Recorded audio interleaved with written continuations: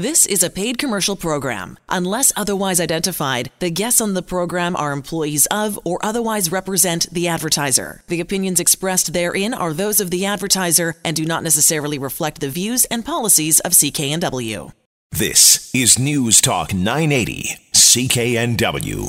Coming up, we're going to talk about kids, children in your community. I think you're going to find this very, very interesting and very compelling. Stay with us for that. Vancouver's mayor wants to ban Airbnb rentals for those who aren't living in the homes they are listing, while requiring everyone else to hold a business license. Mayor Robertson revealed the city's approach to regulating short stays facilitated by vacation rental websites, which he says are contributing to a dangerously low vacancy rate. Robertson says he recognizes a need to allow short-term stays in principal residence so renters or owners can supplement their incomes in a very expensive city, but he wants those Airbnb users to get business licenses and post that license number in their ads. A warning for Vancouver from Swiss bank UBS. It says the city's house prices have risen to levels that are unjustified by local economic factors. It says that when compared to 17 other cities around the world, Vancouver faces the greatest risk of experiencing a sudden downturn correction in home prices. The bank says Vancouver's risk of a housing bubble is greater than other high-priced housing markets such as London, Hong Kong, and Sydney, Australia. I guess that means we are number one. We are number one. U.S. home prices rose modestly over the summer, particularly in July, the latest numbers available, pulling particularly in Portland, Seattle, and Denver. The housing market has been helped by a strong job market and low mortgage rates. Canada's Competition Bureau says the Vancouver Airport Authority must stop impeding competition among in-flight catering companies servicing what is recognized as the second busiest airport in the country. That's in Richmond. A Bureau investigation says the Airport Authority is denying new in-flight catering companies the access to Vancouver International. According to the investigation, the Airport Authority can't justify the decision to restrict new catering companies, and the decision to bar them actually increases the cost of running an airline in Canada. The Competition Bureau has applied to the Competition Tribunal for an order requiring the airport to allow greater competition among in-flight caterers. Ford is recalling about 74,000 Focus hatchback cars with manual transmissions in Canada and in the United States because the hatches can be unlatched too easily while the cars are moving. The recall covers certain Ford hatchbacks and RS versions from 2013 through 2017. The company says the hatch can be unlocked and unlatched by pushing a single button when the car is traveling under 6 kilometers per hour. Volvo says it plans to sell a self-driving vehicle to consumers in 5 years. CEO Håkan Samuelsson says Volvo is already making early versions of the vehicles. They'll be tested on public roads in Sweden next year and in London and China in 2018. Now, there's an Uber for cars. There's an Uber for phone repair. Drop your phone, find a new screen, fire up the app, and someone comes and fixes it. There's a handyman app, food app. How about bicycle repair? Now there's an Uber-like app for the Velotooler. Currently, it's in beta testing. The Velotooler connects bike riders with independent bike mechanics. After a consumer requests a mechanic for a specific task, the job goes out to nearby participating mechanics who can choose whether to accept the job or not. Perfect for Vancouver. Samsung says it's working with Health Canada to address potential safety issues with some of the top-loading, high-efficiency washing machines it's manufactured between March 2011 and last April. Samsung says some machines sold under its name and the Kenmore brand may be affected.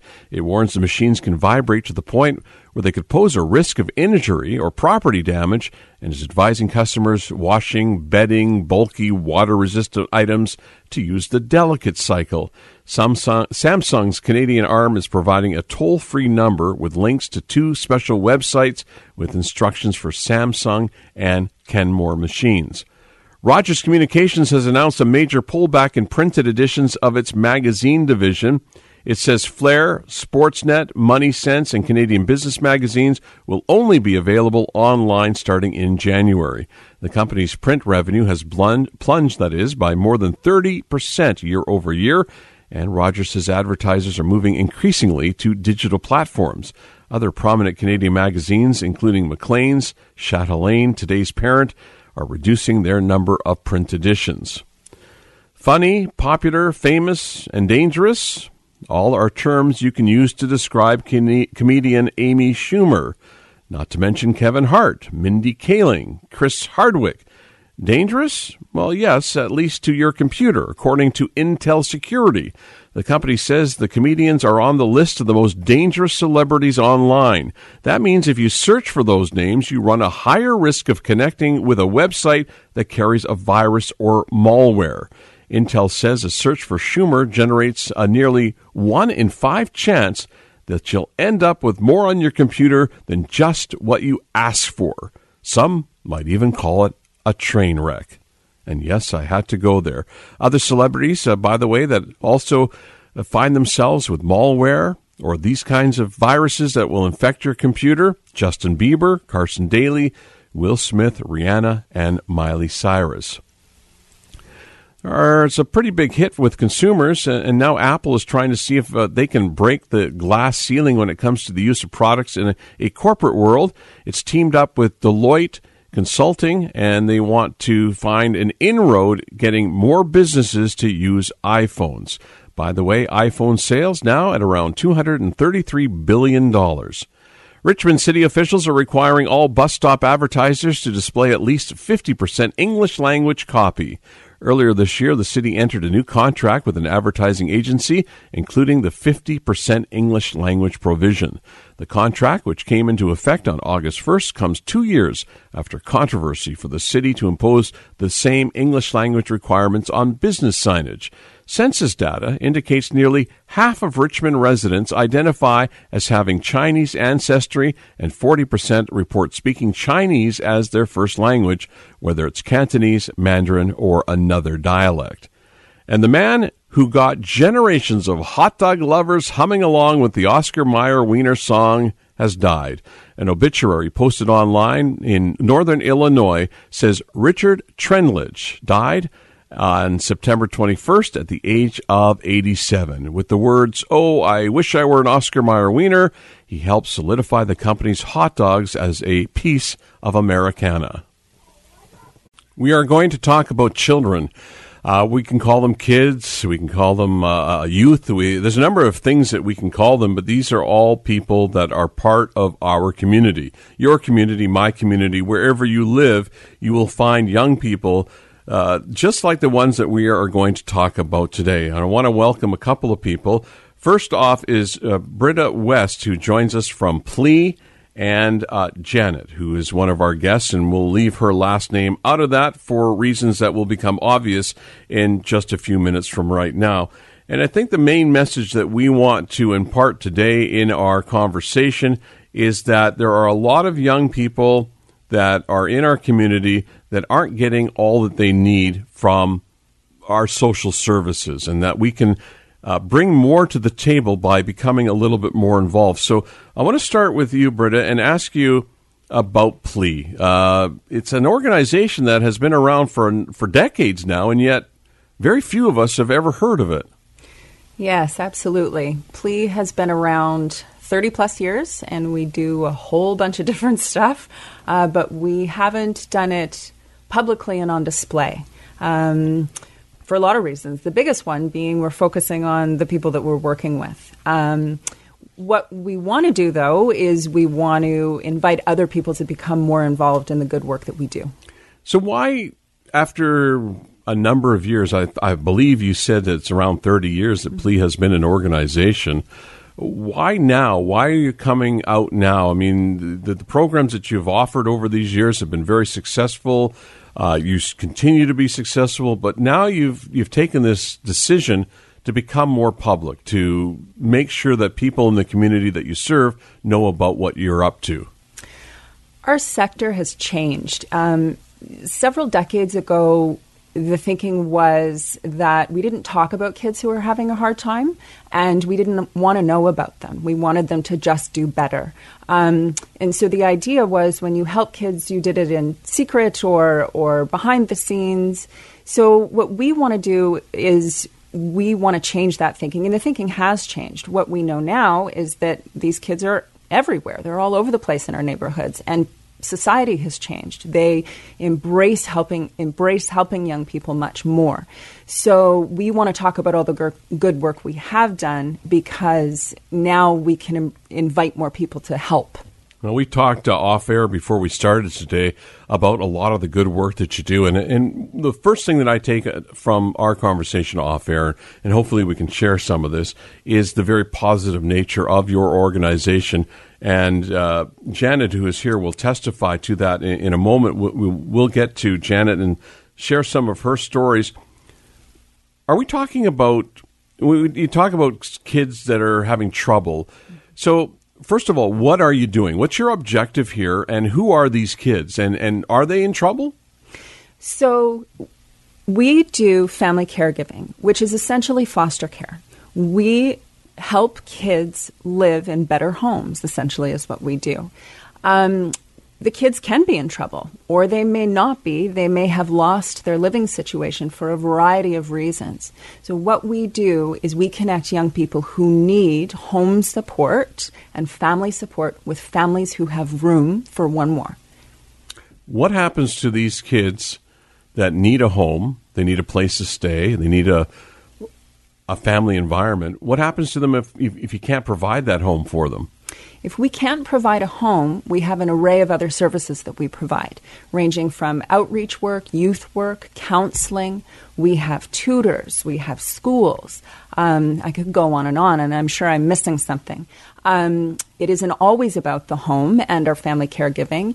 We endeavor to create relationships with young people that will help them do better and be better in the world. And how does that start? Where do you begin with that? So after we get a referral, let's say, then we will start outreaching to a young person and determining what they need and what their strengths are, what they're good at, what they want to do in the world.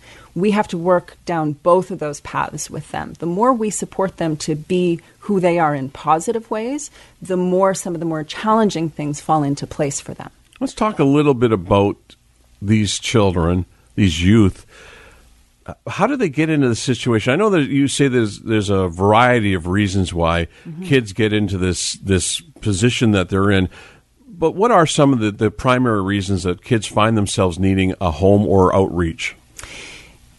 As far as the home goes, they may have not been able to live at their own home anymore because of things going on with their parents. So the themes can be things like addiction and abuse, family violence, drug use, criminal involvement. There can be a lot of complicated things going on in a home where a child may find that they can't live there anymore. When the government gets involved or agencies or schools get involved, it's because we've identified that there's a need to support the young person and or the family to doing better. So that's where we step in. And how often does this happen? The reason I ask that question is because I'm trying to gauge how large is this issue? Well, I've been working in this sector for a long time, and so to me it's very large. I live and breathe it. Let me put it to you this way. We never have enough homes. We never have enough people to deliver services. There are always more young people who need us and need us more and need us longer and need us in different ways. And we're not the only organization out there. There's dozens and dozens of others, right?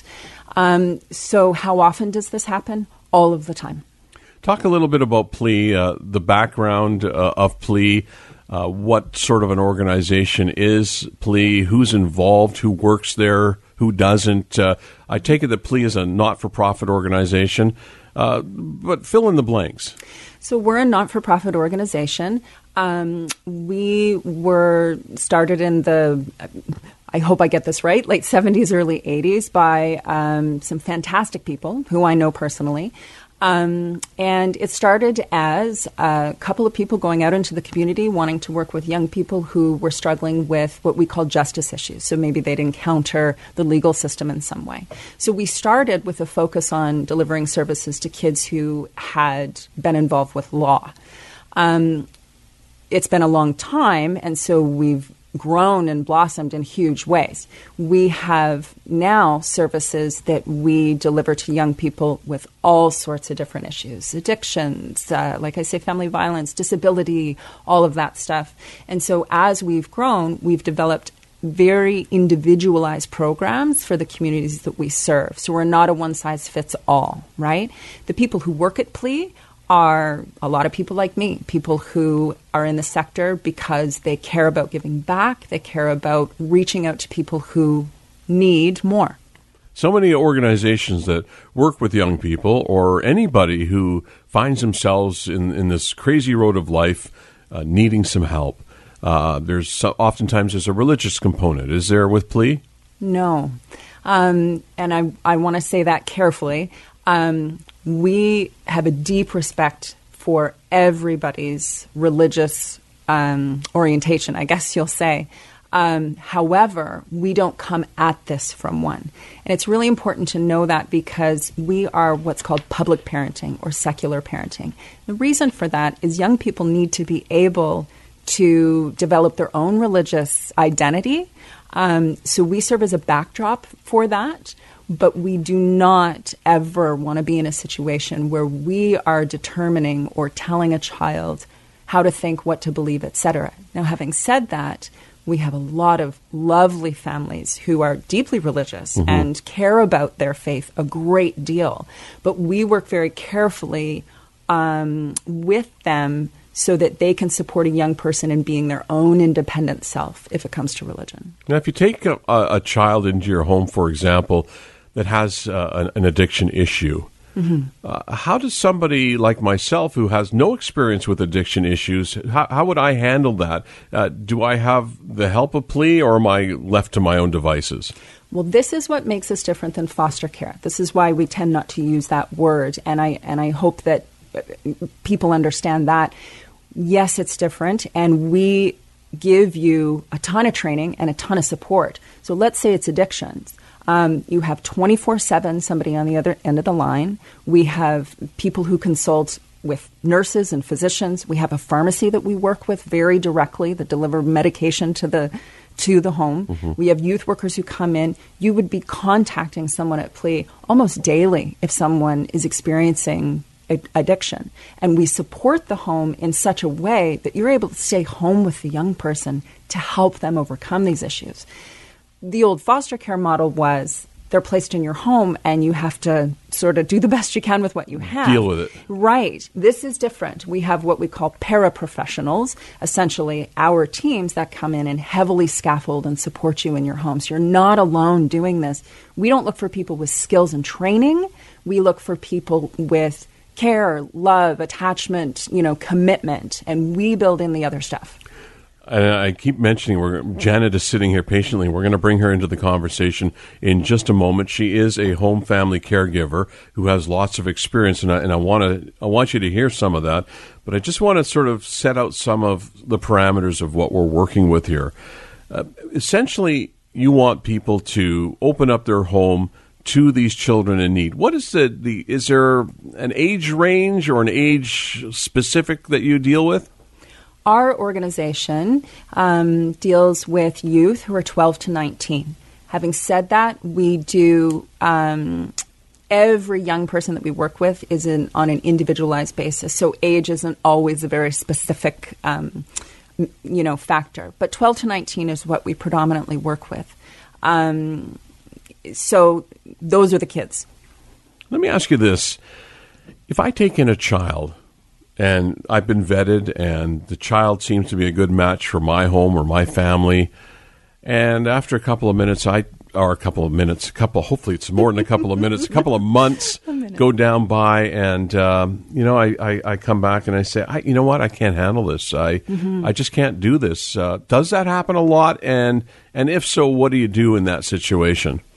So happily, I'm proud to say it doesn't happen a lot. Our vetting process is involved, I guess is the word I will use. And in some ways, we are looking to mitigate that from the very first time we meet you. So we have a lot of questions we ask, and we go down a very long road to get to know you, to make sure you're the person we want our young people with.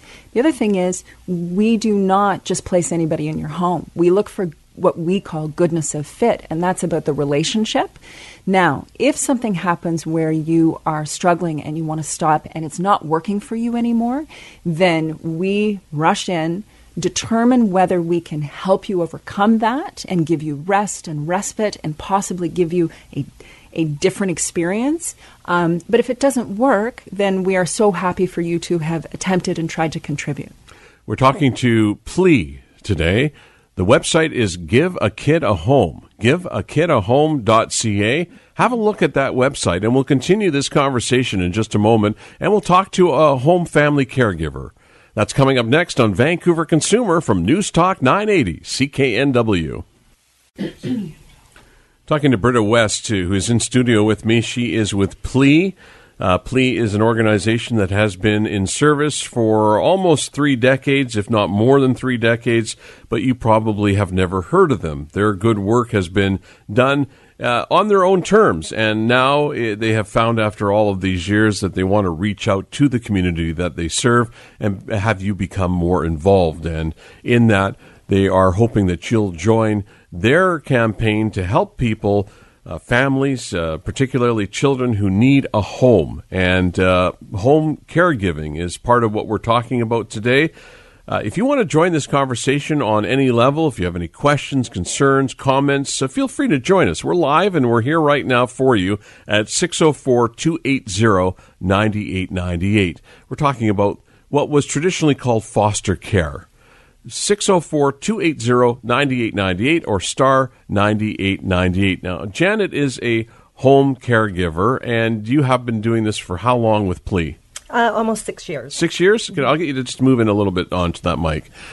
And obviously, you didn't give up after 6 days or 6 months or 6 weeks. So some people would. What's kept you going?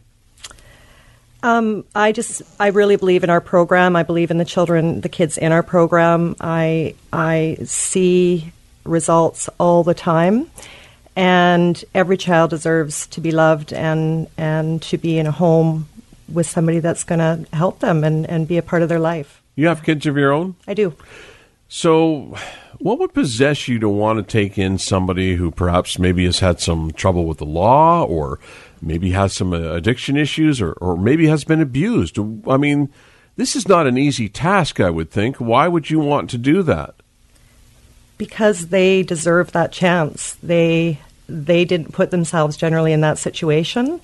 And opening up your home to them is very rewarding. It has been very rewarding, and that's why I've stuck with it. I also have an amazing team that I work with that also helps. So, let's talk a little bit about those rewards in terms of the children that you deal with. I would imagine some difficult situations have come into your home. Yes. And can you describe, as an example of somebody who's come into your home, perhaps was maybe scared or had some issues, and that you have seen and perhaps worked with and helped to turn their lives around and turn these young people into productive citizens? Well, there's been most of the kids that come into your home at first are not, they're not eager to be there as we would expect, because they could have maybe just been removed from their parents. They could have been through multiple homes already. Trust is a huge issue. So building a relationship with them, and it takes time and patience, and celebrating small successes is really important. How you measure success is really important. It could be something so subtle or something really profound. So, but watching them grow and do some of the things that nobody ever expected them to do is just amazing. What were you doing 6 years ago? Teaching. You were teaching? Excuse me, yes. And So obviously you work with young people, and you had some sort of sense of what young people are all about because you dealt with many, I'm sure, as a teacher. What made you want to open up your home? Did you see that need, or did you feel there was a void? Well, my daughter was no longer a teenager. My second daughter was no longer a teenager. And yeah, it was kind of like I had room in my home, and I thought I spent a lot of time with the kids. My daughter brought kids home to me all the time. So I would work with them, and I found it seemed to work. I seemed to be able to do it. And then I found this organization. I found PLEA, and I thought, why not? I've got the room in my house and my heart, so let's try it. How much heart is needed for what you do? A lot. Are there times when you feel like this is more than you can bear? There has been times, yeah. I will say there's been times, but again, because I have such a team around me, when I'm feeling what I'm feeling, or I need to talk or, debrief, I always have someone to talk to. Even as I can phone my RSC at any given time. I've been able to phone our program manager at home, right. And vent or, just let some things out. So the team is very supportive. So those moments of doubt, or those moments of what am I doing this for, are well overcome by the victories, even if they're small victories along the way. Yes, I believe so. For me, they are, yes. And have you really seen changes in and I'll say kids, if I can use that term, kids that have come into your home, they come from a variety of walks and issues that they come with? It's very diverse, yes, and they all come from different situations. Every child is unique, and their situation is unique. And have you seen the difference? From the day that they arrive to your home and they're afraid and they're scared and they're angry or whatever their emotion is at that moment. I mean, they're coming to your place and already they've rejected you outright. So you have to overcome that. And once you overcome that, and then the small victories become big victories, that must be awfully rewarding. It's amazing. And, you just can't take things personally. You cannot,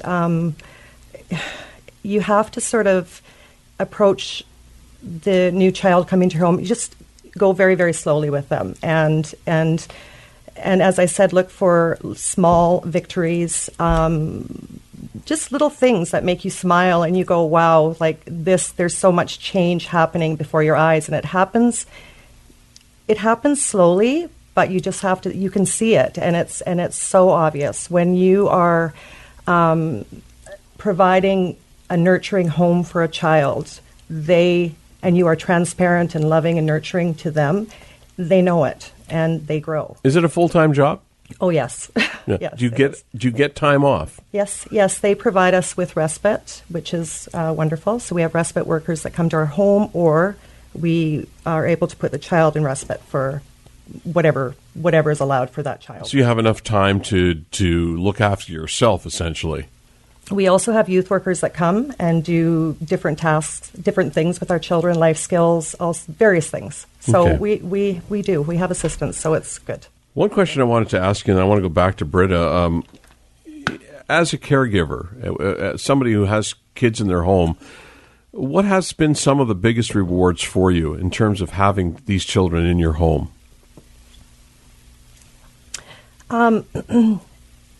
There's been certain situations where the kids have actually gone back to their families, which I think is really wonderful. When the family is healed, the situation has gotten better, and them remaining in contact with me is really special to me. And I've had a couple of kids that have aged out that are still very much part of my family and will always be a part of my family. And that feels great to know that. This is a connection and a bond that builds over time, like anything else that's worthwhile in life. It doesn't necessarily happen in an hour or overnight, but that connection, that trust, and when that trust is established, the child starts to turn their life around. your life turns around and you become this connection. Even though every child eventually leaves the nest, you become lifelong friends, partners, surrogates, whatever the title you want to use. This is a very compelling story, and we've got to stop here for a moment. But when we come back, I want to go back to Britta West with PLEA and talk about some of the support systems that PLEA has put in place to support people like yourself, as well as the kids that are served. In the meantime, I'd like you to visit a website. It's giveakidahome.ca. This might be just the thing you are looking for in your life. Giveakidahome.ca. We are witnessing, as that cliche goes, love will conquer all. I mean, this, I can see it in the face. Hopefully you can hear it in the emotion from the voice. Giveakidahome.ca. We're talking about PLEA on Vancouver Consumer on News Talk 980 CKNW. We are talking about PLEA. Giveakidahome.ca. Giveakidahome, one word, .ca. Visit the website, get more information, and keep listening. This might be something for you in terms of becoming a family caregiver with PLEA. PLEA is an organization, as we've learned this morning, that's been around for at least 3 decades and has a program that has been working and has been very successful at providing homes and care for kids that need it. At one time, the term was foster care, and it's probably a term that still works today. Britta West is with PLEA. Janet is also our in-studio guest. She is a caregiver. I want to go back to Britta for a moment and talk a little bit about the support systems that you provide for family home caregivers.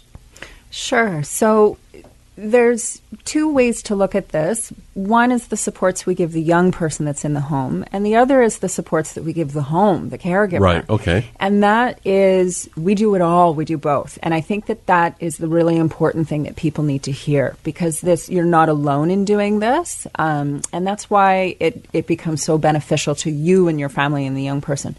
For the young person, we might be talking about a youth worker who takes them out and works on their resume, or takes them to sporting events that they haven't been able to go to before, or gets them involved in volunteering. Or you might be talking about a counselor that we send into the home to help them.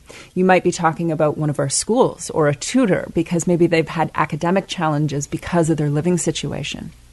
When we talk about supporting the caregiver, we do that as well. So we have a couple of roles in our agency. One is called our Residential Services Coordinator. Big name for a big role. And their job is to support the caregiver. If you're tired, if you're frustrated, if there's been a crisis, if you don't know how to navigate the system, then the Residential Services Coordinator is your person. They're the person who goes in and helps you with whatever situation's going on. We have caregivers who could be connecting with PLEA daily, depending on what's going on in their home. So we're always there. You know, as I sit here and I anticipate what I want, because I have so many things in my mind and so many questions I have to ask, and I keep thinking, how delicate do I have to be with this? Because I think that's the first thing that's the go-to. This is a delicate subject matter. And yet it's such a critical part of our society and our communities. And if we're going to build strong communities and have a future that has productive citizens in it, we need to be more supportive of one another. And this is one way of doing that, is to become a family caregiver, to accept a child or children into your home and make their world better. They'll make your world better. So I hope I'm asking this question in a manner that is respectful. Sure. And who makes the ideal candidate as a caregiver? Sure. So, well, this is why we're so happy to be here. The sector has changed. We want to talk about this stuff. I certainly do, because community is so important to our young kids. So the ideal caregiver is not a person with particular skills. It's a person with particular attributes. So I can't tell you how diverse our caregivers are. I mean, there's no way to put them in boxes. We are so excited when we get someone who wants to be a caregiver, who wants to demonstrate how they want to give back to people in our community and young people. They can be someone who is a leader. They can be someone who's like a coach. They can be someone who's like a mom, right? So we have caregivers who are young, who are old, who are in families, who are single, who all sorts of different people. But what I'm looking for when we do an assessment or a vetting process on somebody is somebody who's interested in connecting with a child. When the connection happens, then all the other things start to fall in place. Where do people, and maybe Janet wants to answer this, where do you find the motivation to want to reach out to do this kind of work, to be a family home caregiver?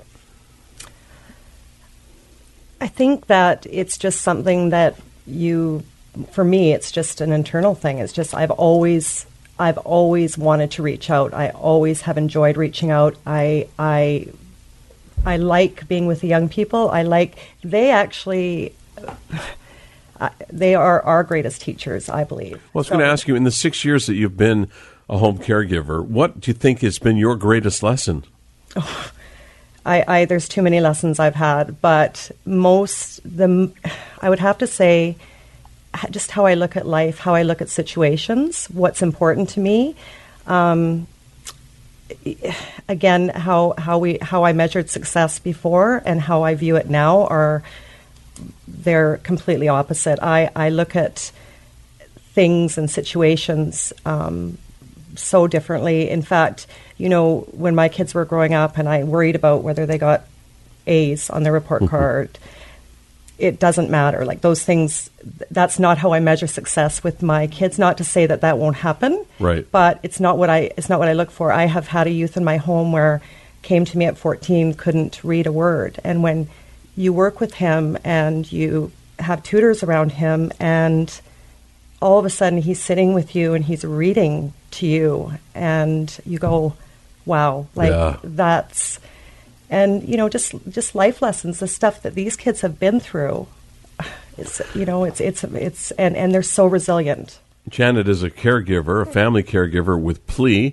Britta West is with PLEA, an organization it's a not-for-profit organization that has been doing this kind of work for 30 years. And what about the idea somebody might be thinking, I think I could give my time, my home, but these are tough times. I'm not so sure that I can afford to have a child or children in my home.